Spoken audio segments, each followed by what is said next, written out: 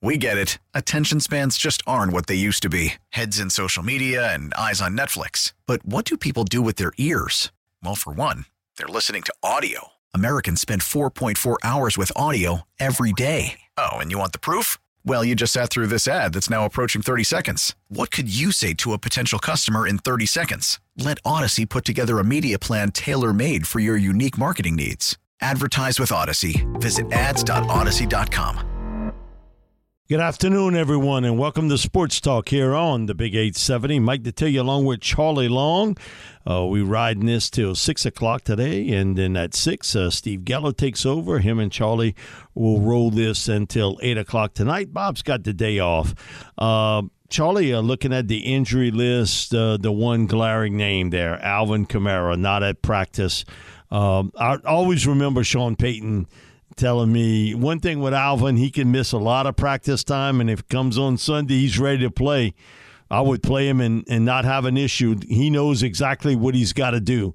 But Charlie, that he's not practicing sort of tells me that this is an iffy situation for Alvin. And this may end up being, now a lot of people think Jamal Williams. I think this may end up being a Taysom Hill game. I think it'll be both. Right? Yeah, I think Jamal will get in there with some carries, but a bigger picture for Taysom Hill at running back. And I could be wrong. I have to double check the stats. I don't have them right in front of me. But doesn't Taysom always seem to play really well against the Falcons? Atlanta. Yeah, sure does. I'll double check it and get the numbers. But as far as Jamal Williams having a season high in carries and yards just this past week against Tampa Bay, it was kind of a dual backfield. Like both of them had around 10 carries, and then Alvin goes down with that ankle injury, misses the rest of the game, most of the second half. And then Jamal was the guy. He had that big 17-yard run against Tampa, which was, I believe, his longest of the year. And if you're looking at him kind of getting heated up at the right time, the more workload Jamal Williams seems to get, the better he seems to play. So we'll see. I think, Taysom definitely has a role on Sunday, an increased role, especially if Alvin's not playing. But I think Jamal does too. Yeah, I think you're going to have to share it if Alvin doesn't play. We'll see how much Kendra Miller will get to play. Also, he's at practice, but, we've seen sparingly of Kendra all year long. Came in with so much promise. I remember the day he gets picked. Man, he kind of spouted off with us that he was going to be the number one guy. And I remember dudes saying, "Oh, hold on, young stallion. It's not quite there yet." But we'll see with Kendra if he gets some opportunities. And I'm sure if he's healthy, he will. But I just got a feeling that we're going to see a lot more with Taysom Hill running the football. It just feels like that type of game, and he's really done well in the past against the Falcons. He's got a pair of 80-plus yards games. I have it in front of me now, Mike. Via StatMuse, he's had a couple of 80-yard games against the Falcons, but earlier this year, 7 for 26 was what he did in Atlanta. But then again, that Saints offense just kind of sputtered in Atlanta. It wasn't a good day or good performance by them at all. They've been better over the last... Let's say, they didn't play well against the Rams, but 3 of the last 4 weeks, I'd say that the offense has played pretty well. So you're looking for Taysom, you're looking for Jamal, you're looking for this rushing attack to get going against an Atlanta Falcons defense that has been, I think you and I would both agree, the strength of their team. They played well this year. It's been the quarterback that's let them down. Deep passes lately. So my thing is protect Derek Carr. Justin Fields had an excellent performance against them. Throwing the ball. DJ Moore, they couldn't cover him. He absolutely burned them. So my thing is, if you got some time, you can throw the ball deep against them. That's been the Achilles heel defensively. I heard Ryan Nielsen on his press conference say, we got to shore that up. We're giving up way too many chunk plays in the passing game. I think he's very pleased in what he sees in the running game, him being able to stop that. And doing this without Grady Jarrett is really, really impressive so far this season. So we'll keep an eye on what happens with Alvin Kamara tomorrow. He is getting treatment, but not practicing Wednesday, Thursday. If he doesn't practice tomorrow, we'll see what happens by Saturday. But I'll never forget Sean making that comment, "Hey, you ain't got to worry about it. Alvin knows what he's got to do. It's what you say all the time, Mike. It's all about physicality. Practice is for the unskilled, like you say all the time. Yeah, that's an old Ricky Jackson line. Yeah. But it is what it is. Let's take this caller real quickly. Let's go to Aaron in Berwick. Aaron, you're on the our Oakwood Heart Jewelers talking text line with Mike and Charlie.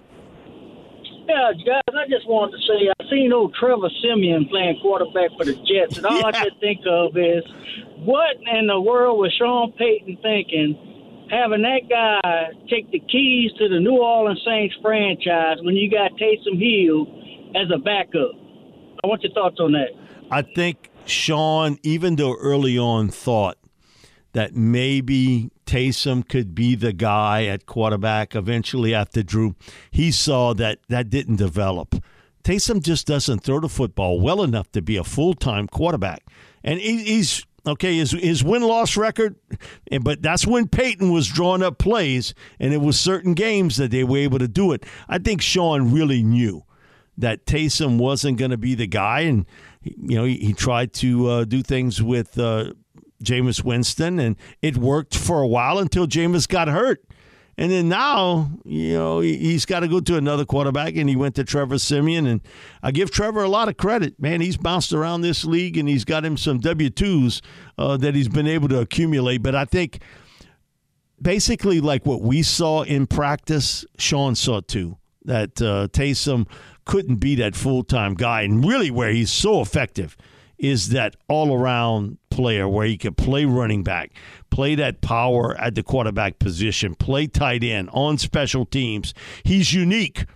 And why, Aaron? You can't compare him to any player over the last 25 years that's played in the National Football League. Nobody's been able to do what Taysom Hill has been able to do with all that versatility.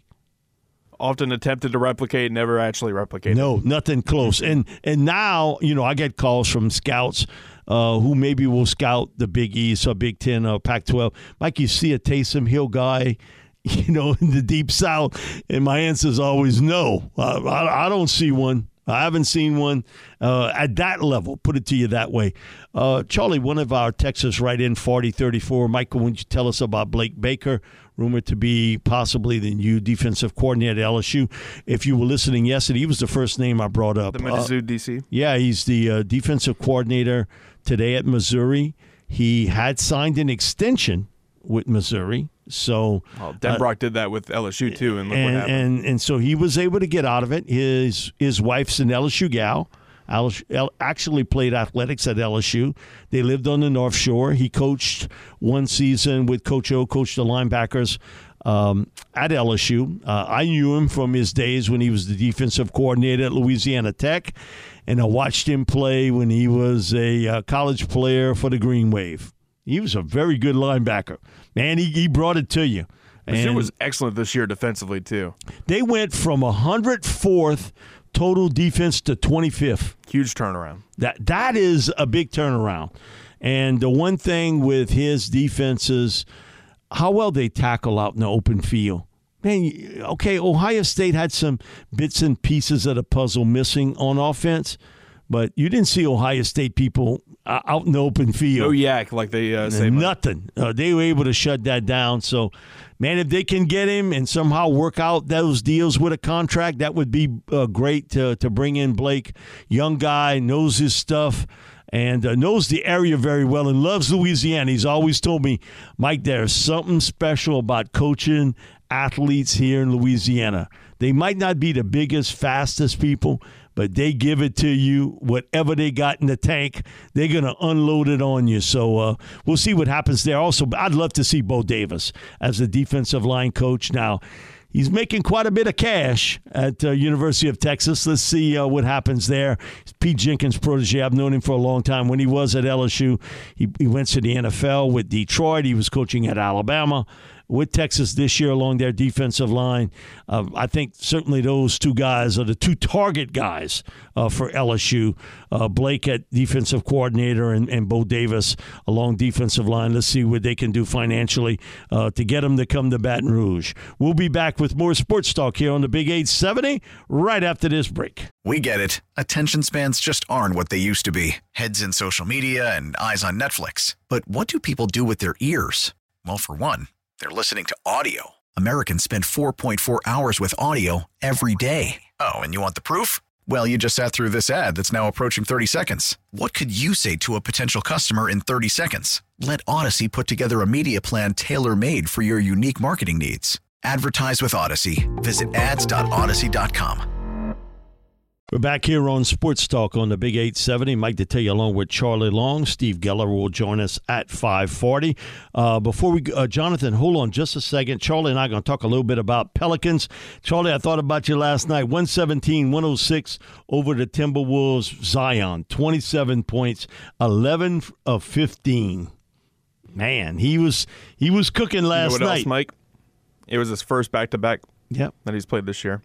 Now, granted, what they did against the Nets, where they whooped the Nets so badly that the starters only needed to play 20 minutes in that game, and the bench, like if you look at the minutes distribution for that Nets game, it's hilarious. It's set up basically for the Pels to be not necessarily fully rested for the game last night against the Timberwolves, but they weren't like sluggish or anything like that. They hopped on a plane, went up to Minnesota, and beat down the top team in the West. And they had not played well against the Timberwolves. They had not matched split with them this year. They split. But both games that they lost, Zion didn't play. No, he didn't. Both games that Zion played, the Pels won. They were able to win because of the matchups. And we talked about it yesterday a little bit, that they had trouble matching up. But with Zion in the lineup, there's the difference. They got nobody to match up against Zion. I'm really looking forward to talking with Ollie Cassell later in the show about it, but it is infuriating. And I will say this as many times as I need to until it changes, to see how he gets officiated. He doesn't get a good whistle. Man, he gets hacked a lot. Like the play that Willie Green got teed up on, because he got slapped by three different people on the same drive to the rim, and the ball went out of bounds, and they didn't call anything. Like, no one even hit a basketball. It was all on Zion's arms. I think they call it differently with big men than the smaller guys. I just I mean, that's how Bobby it is. and I talked about yesterday. You look at someone like Joel Embiid with the 76ers, he gets like the most favorable whistle in the league. Yeah, he does get a lot. But he also embellishes contact. I guess has to learn how to do that. That's a different story. But you shouldn't have to do that to get calls in the NBA. And it's just a poor product from the officiating standpoint that they're so inconsistent, because you'll see a play, like I remember specifically last night, Anthony Edwards, who I respect the hell out of. I think he's a great budding young superstar in Minnesota, and his comments about Zion after the game just made me respect him even more. He went into Jonas Valanciunas, both hands were up for Jonas. They called a foul because, he created contact. It was a crafty move by him. On the opposite side, you'll see, like, Karl Anthony Towns, like, just hack, Zion as he's going up for the rim, or like even Gobert to a sense. And Gobert gets a different whistle because he's got a defensive reputation, which I'm still waiting for that to happen to Herb Jones as well. But they'll hack, Zion going up to the rim, and he won't get a call.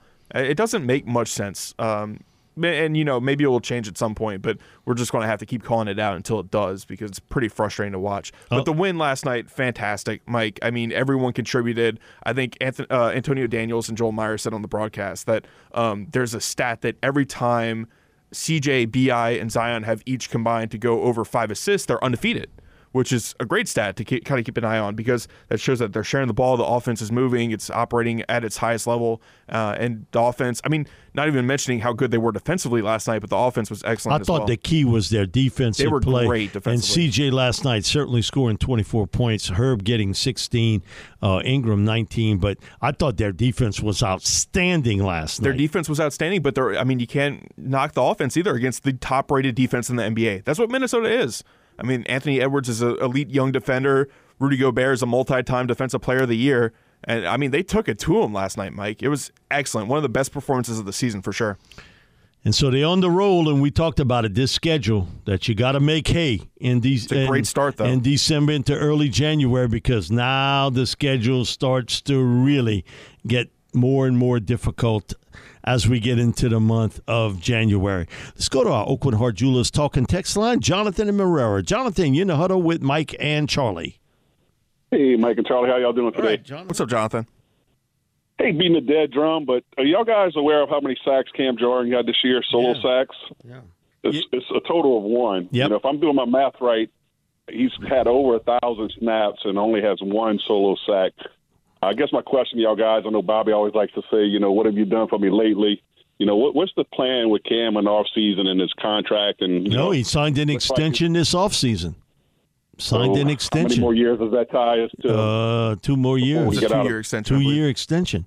So here's my deal, and actually I had this. I'm glad you brought it up, Jonathan. I had this conversation with Doug Muto last year from Channel 4 because he had heard me tell this story. The late, great Jimmy Taylor, one of the greatest running backs to ever play the game from LSU with the Packers and played that final season with the Saints. And Jimmy told me the last 2 years, he said, my last year in Green Bay and my final season with the Saints in 67, he said, I was probably in the best shape of my life for both years, but I couldn't get away from people like I used to. I couldn't power through a would-be tackle like I used to. I used to kind of maybe give a little move and get away from people, and I couldn't. And he said, Father Time sort of crept on me because every once in a while they fooled me. I could. But most of the time it was a hit and a miss, a hit and a miss. And then he said injuries started to play a big part in his career. Doug and I talked about that, how this almost kind of ties into Cam, where he's playing with an injury, but he's not quite as quick as we've seen him in the past. And you look at the whole situation getting to the quarterback and making a play there. It is such a fine line in this league. While he's still, I think, a good player, man, we were so used to seeing him as a playmaker, as a pass rusher, in kind of a role-type games. He'd go 3 or 4 games, and he'd roll up a pile of sacks. That has not happened this year. And a lot of times, even kind of recently, it's happened late in the season. Like, he kind of heated up as things got later on. But as you said, Mike, it just hasn't happened. It's been a little bit disappointing. Yeah, and, man, him and Ricky Jackson, think about, what they did for this franchise. For sure. Defensively. But Father Time catches up with all of us. Undefeated. It's undefeated, untied. It's got the winning championship belt to it, and it catches up to you at different stages where, as Taylor would tell me, and God bless him, he would say, I could play good for a little while, but I couldn't sustain it.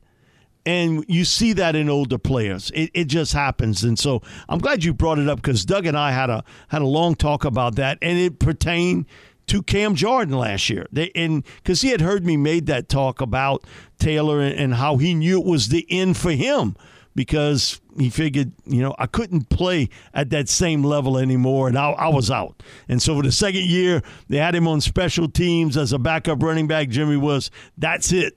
I'm out of here. He cashed it in.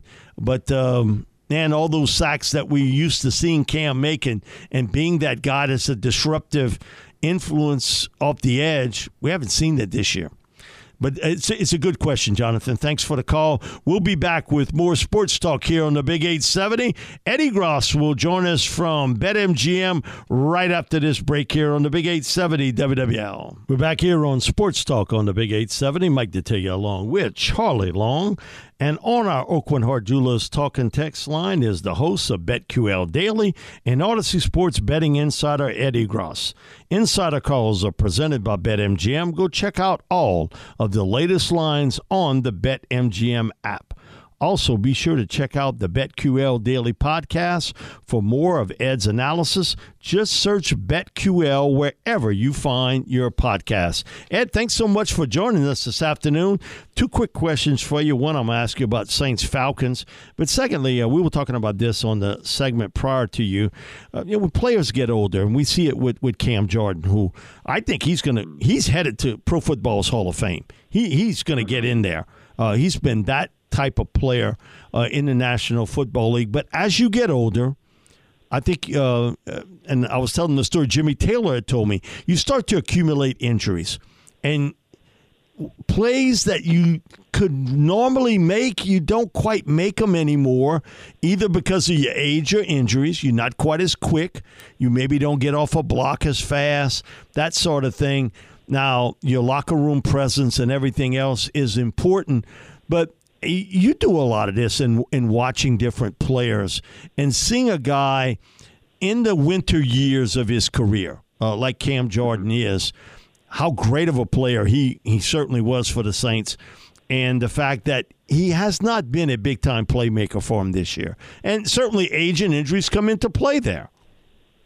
Absolutely it does. And first off, I couldn't agree with you more that Cam Jordan is going to camp. No doubt about it. Like you talk about someone who not only has played at a high level, but has also played at a consistent level as well. I think sometimes whenever I'm looking at ideas as far as who's going to make it to the next level, things like that, I go, you know what?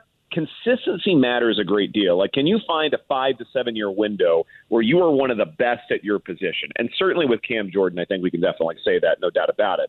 But I think when it comes to age, like, it's a matter of probability, right? Like, at some point you play X number of snaps, X number of games, you're going to get hurt. Yep. It's a physical game. And so the likelihood that you're going to be injured just naturally goes up. And regardless of if you're a young guy or an older guy, the chances are rather high that when you come off of an injury that you are rebuilt to a point where you're just a little bit slower and a little bit weaker. And over time, this happens enough to where you're just not who you were as a young man. And I think this happens to all of us. And it's very easy for us to relate to this dynamic, right? Like, I'm not as fast as I used to be.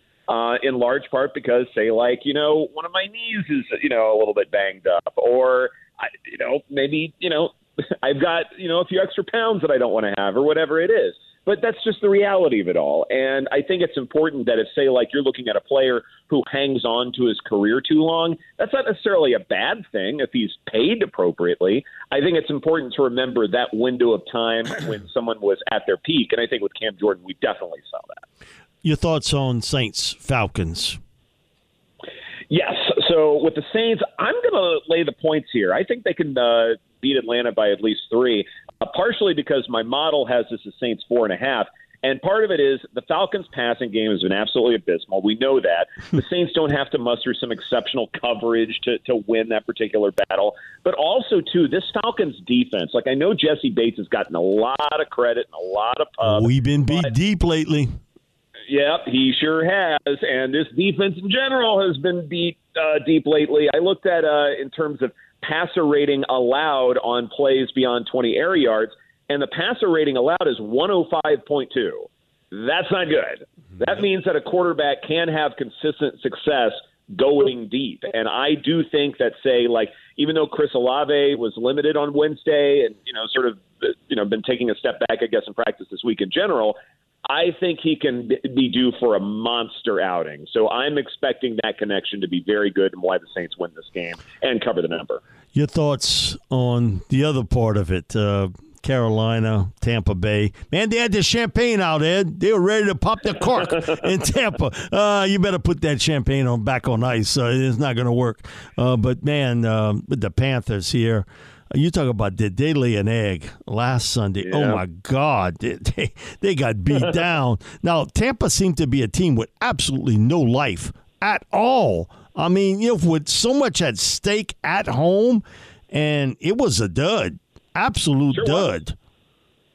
100% it was. And at the same time, I look at Baker Mayfield and what he's done and how offensive coordinator Dave Canales has sort of been able to untap the most out of him. I look at this and I go, maybe a bet on Tampa Bay money line is probably just the safest thing. Like, even though 4.5 is kind of a tricky number and I could see Carolina losing by a field goal, probably the safest play is just to assume that Tampa Bay is going to win this thing outright. Now, there are a couple of outing, and, I believe the Saints can still make the playoffs even if Tampa Bay wins. It will require a bunch of things to happen, but I don't necessarily think it's out of the realm of possibilities. And so I think you have a couple of scenarios where this could happen. But as far as like that other piece, as far as winning the division, I don't see that happening. I think Tampa Bay is just going to win outright, and they'll probably do it in a kind of business-like fashion. Hopping into the AFC here, Ed, there's actually a couple of games I wanted to ask you about with playoff implications. So we're going to start with the Saturday night game, kind of go chronologically, so to speak. The Texans at the Colts. I mean, this Texans squad and Colts squad both kind of surpassed expectations this year, both 9-7. It's effectively for a playoff spot. Now, I know both teams could hypothetically win the AFC South if Jacksonville were to lose, but this is basically going to be for a wild card spot. I mean, Houston's been better at home than they've been on the road this year, but at the same time, it's been like the opposite for the Colts. They've been better on the road than they've been at home. And I just can't get the bad taste out of my mouth from Indianapolis and how they looked against Atlanta just a couple weeks ago. I know that they had a bounce-back performance against the Raiders where they really controlled that game. But with this Texans-Colts matchup, I think Houston's 1.5-point favorites on the road. Are you touching this at all, playing any kind of props or spreads or anything like that? I do think Devin Singletary could have a monster outing. Like, I wouldn't be surprised if he has a ton of rushing yards. So I think that's probably the best prop I'm most comfortable with. But as far as a side, I'm probably staying away more than anything else, in large part because the Colts have been like, I'm with you. Like, I watched that Falcons game as well, and I'm like, what in the heck is this? Like, this is the same Indianapolis team that's been surprising us all. Shane Steichen, is in the running for coach of the year, all that stuff. But you look at, say, like that defense, for instance, and they have been limiting explosive plays. Like, maybe there's not one thing that this Colts team can do really well, and that's why we're not talking about them all that much or giving them a whole lot of respect.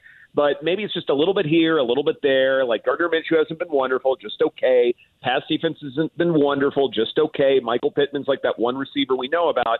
But collectively, maybe it just makes sense in a really bad division where you can do just enough to survive. And I don't know what to expect out of C.J. Stroud in a game like this, like with missing a couple games with a concussion. I get a little nervous about that. I also don't know as far as the remaining weapons the Texans might have. Like, they're missing a lot of receivers. Ultimately, this is a stay away, but I wouldn't be surprised if the Texas ground game, that's how this stays close. And then Sunday Night Football between Buffalo and Miami for the AFC East, the premier matchup of the weekend in Week 18, so to speak. The Bills, I mean, if you would have told Mike and I a month ago that they'd be competing for this division with, Miami, I would have probably called you crazy. And they've won some ugly games. They've won ugly. Like, that game against the Chargers wasn't pretty. That game against the Patriots wasn't pretty either. But, I mean, if you look at this matchup between the Dolphins, Josh Allen in his career, 9-2, has won 9 of his last 10 against Miami. And I think a lot of sports bookies, I think, agree that maybe Miami's a little bit of a paper tiger, so to speak. And the other thing, too, since Joe Brady has become the offensive coordinator, they've run the ball more. Buffalo, James Cook has been outstanding this year. They've hung their hat on Cook. It reminds me of 2019 at LSU, Clyde Edwards-Helaire. Yeah. Clyde got underrated for what he did. He rushed for over 1,400 yards that year. He was a great receiver coming out of the backfield, but they set things up with Clyde, and, man, then you had them cats on the edges. Man, and you will, hold on because the storm's passing through with that type of offensive firepower. So Buffalo's got a chance to jump all the way from the current 6th spot that they're in the wild card race all the way up to the 2 if they win this game, if they win the AFC East. And they open as 3-point favorites on the road. So I want to get your thoughts on this matchup. Yeah, of course. And, I remember 2019 really well. But I think it's one of those things where it's like, because you had Justin Jefferson and Joe Burrow and all these guys like just going nuts, like, that's what we remember. Yeah. But, CEH also had a lot to do with that overall success, so no doubt about it. And plus, like, the fact that LSU had so many leads, they were able to salt those away. Like, let's not underrate that part. Like, that matters a great deal. I am actually backing the Dolphins +3 here for a few reasons. Number one, I think Joe Brady's fingerprints are definitely all over this Bills offense. But also, two, the tight ends are healthy. And they're, at least okay in terms of run blocking and things like that. So that's kind of what the philosophy was supposed to be all season long. It's just that they were losing personnel. They couldn't go to 12 nearly as much as they wanted to. So because of that, they were forced to kind of do the intermediate thing, Josh Allen scrambling a little bit more. So it was part of that. I think, too, as far as specifically in this game, this is going to be very different than the first meeting when Buffalo just, beat the crud out of the Dolphins, in large part because the Bills have lost a ton on defense. I think if there's inclement weather in this game, that this is going to stay on the ground. And I actually like Miami a good bit more with those running backs, especially those outside runs. Overall, they have been a good bit more efficient than James Cook has through the middle. So that matters. And then also, too, Tyreek Hill, I know he hasn't been 100%. Maybe he's been a little bit distracted as well. But what's impressed me the most about this passing attack for Miami is they're starting to go to other guys. I know Jalen Waddle won't be there in all likelihood, but they have been going to other targets. So I think they're not going to rely on Hill as much. And I think Tyreek's mere presence will keep this passing attack a little bit more dynamic. And I don't necessarily see Buffalo being on the same plateau as far as that passing attack goes. So I think Miami can keep this close. I'll ask you about Seattle, Arizona. We saw Arizona last week, and, man, everything went right. And they played like their hair was on fire. And they really played great. Now they play Seattle. I got a feeling they come back down to earth here. I like Seattle in this game. Just your thoughts on that. Couldn't agree more. It's nice we're seeing on the same page here. This feels good. I do believe in Seattle here, in large part because, like, Arizona went nuclear to beat Philadelphia. I mean, it was George, it was James Conner having a really, really good game. Kyler Murray had his best game of the season. That's not all going to happen at the same time for 2 consecutive weeks, especially against a divisional opponent. And yeah, this Seattle defense has left something to be desired, but they know what to be prepared for. It's not like Arizona's a completely different offense, and that kind of was their Super Bowl. Jonathan Gannon, the head coach, going up against his former team, all of that stuff. So in that respect, I think the Seahawks, they will be just fine covering the 2.5. And then, Ed, kind of moving to college football, the national championship game, Washington versus Michigan. I mean, the semifinals this year were so exciting. The Sugar Bowl and the Rose Bowl were both excellent matchups. And now Washington heads into Houston against Michigan as 4.5-point underdogs in the national championship game. Just want to get your early thoughts on this matchup. It is hard to go up against Michael Penix Jr. with the way he's been playing and the fact that he's a southpaw, and sometimes a defense can be a little bit confused as far as sides and how you go up against a quarterback like that. Not to mention Washington's receivers have been absolutely extraordinary. I think this line is fairly sharp. I'm not going to bet into that. But what I am curious about is, okay, how does Michigan win this game? There are probably a number of ways they do it, whether it's J.J. McCarthy showing off, whether it's the ground game with Blake Corum and company going off. That's probably how I think this happens, where I'm probably looking at, and it's a little square, but I'm probably looking at Blake Corum props and probably betting the over and doing that comfortably. And Washington having to play from behind, so they're probably going to pass a little bit more. I think McMillan, the receiver, is probably going to get a few more opportunities than he did in the semifinal. So those are probably the 2 guys I'm targeting to go over their player props once they get posted. But as far as the spread goes, I think it's about right. I think we should be due for a good game, but I do see Michigan winning this thing outright. One of the things, Ed, they better put a pass rush on Penix. They better put a better one than Texas did, who got 0 on him. Man. They got a lot of pressure on Jalen Milroe in that game against Alabama in the Rose Bowl. Yeah, but that's a little different story. Because Milroe's not Michael Penix. That's a fact. The one thing with Milroe, if you saw that, Ed, a lot of times he walks right into the pressure. Bob and I are watching it while we're doing the show, and Bob is like, what the hell's going on? Just throw from the pocket. Why are you walking into the pressure? Man, one thing with Mike, if you don't get to him fast, he is going to carve you apart like a surgeon. Exactly. That's how I kind of see why this game – I mean, the total is 56.5. I kind of like the under here just because I do trust the Michigan pass rushers a little bit more. When it came to Milroe, though, like some of those snaps were bad. I wonder if those things rattled him a little bit, out of shotgun formation. I wonder how much of that, involved like, okay – bad snap, something's gone wrong, I'm aborting this play, and I'm just going to run through the middle because my athleticism could do something. We saw that in the final play. I wonder if that happened enough times, or maybe the Michigan pass rush looked a little bit better than it was supposed to. But in a game like this, Penix isn't going to make those mistakes. Not at all. No, he's not. We are going to see a good passing attack. And they're also smart enough to where they can get rid of the ball quickly. Like, quick throws, less than 2.5 seconds. Wouldn't be surprised if, say, it's those short throws where they try and generate more of a yak kind of an approach. That's how I think Washington stays in this game. Ed, thanks so much for joining us. Always appreciate it. Have a great weekend, and we'll talk to you next week. And, could it be any better than the final 2, that final 4 games in college football? Man, that was awesome to watch. So much fun. Man, so much fun. That was a blast. Thanks so much, Ed. Appreciate it, buddy.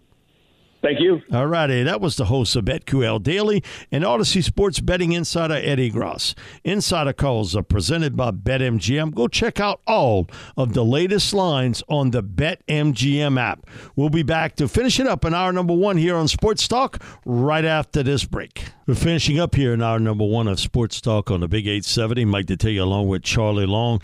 James from Cummington, I'm asking you to hold on. We'll take you right after the news break. But congratulations to Rashid, Shaheed, making the Pro Bowl. Man, you talk about a guy that scared a bejesus out of you when he's got the ball in his hands. I don't care if it's a receiver, punt returner, kickoff today.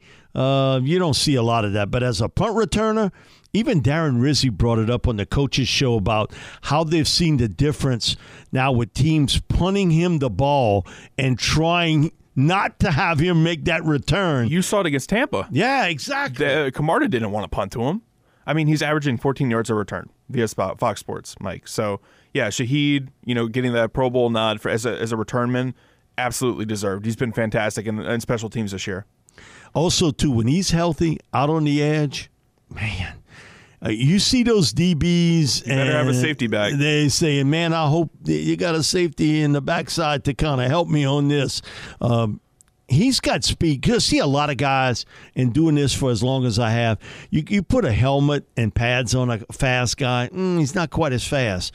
Rashid Shaheed is fast with a helmet and pads on. He is flat out fast. And once he gets by you, you're not catching him on the deep throws. But his return skills have really been outstanding this year as a punt returner. He's went, I think last year it was like 9.7 yards a return. 9.6 and then jumped to 14. Now it's 14. Mm-hmm. That's a big jump. When you average more than 10 yards on a punt return, that's big time in this league. And so that's why he's in the Pro Bowl. Congratulations to Rashid Shaheed. We'll be back with more sports talk here on the Big 870 right after this news break. We get it. Attention spans just aren't what they used to be. Heads in social media and eyes on Netflix. But what do people do with their ears? Well, for one, they're listening to audio. Americans spend 4.4 hours with audio every day. Oh, and you want the proof? Well, you just sat through this ad that's now approaching 30 seconds. What could you say to a potential customer in 30 seconds? Let Odyssey put together a media plan tailor-made for your unique marketing needs. Advertise with Odyssey. Visit ads.odyssey.com.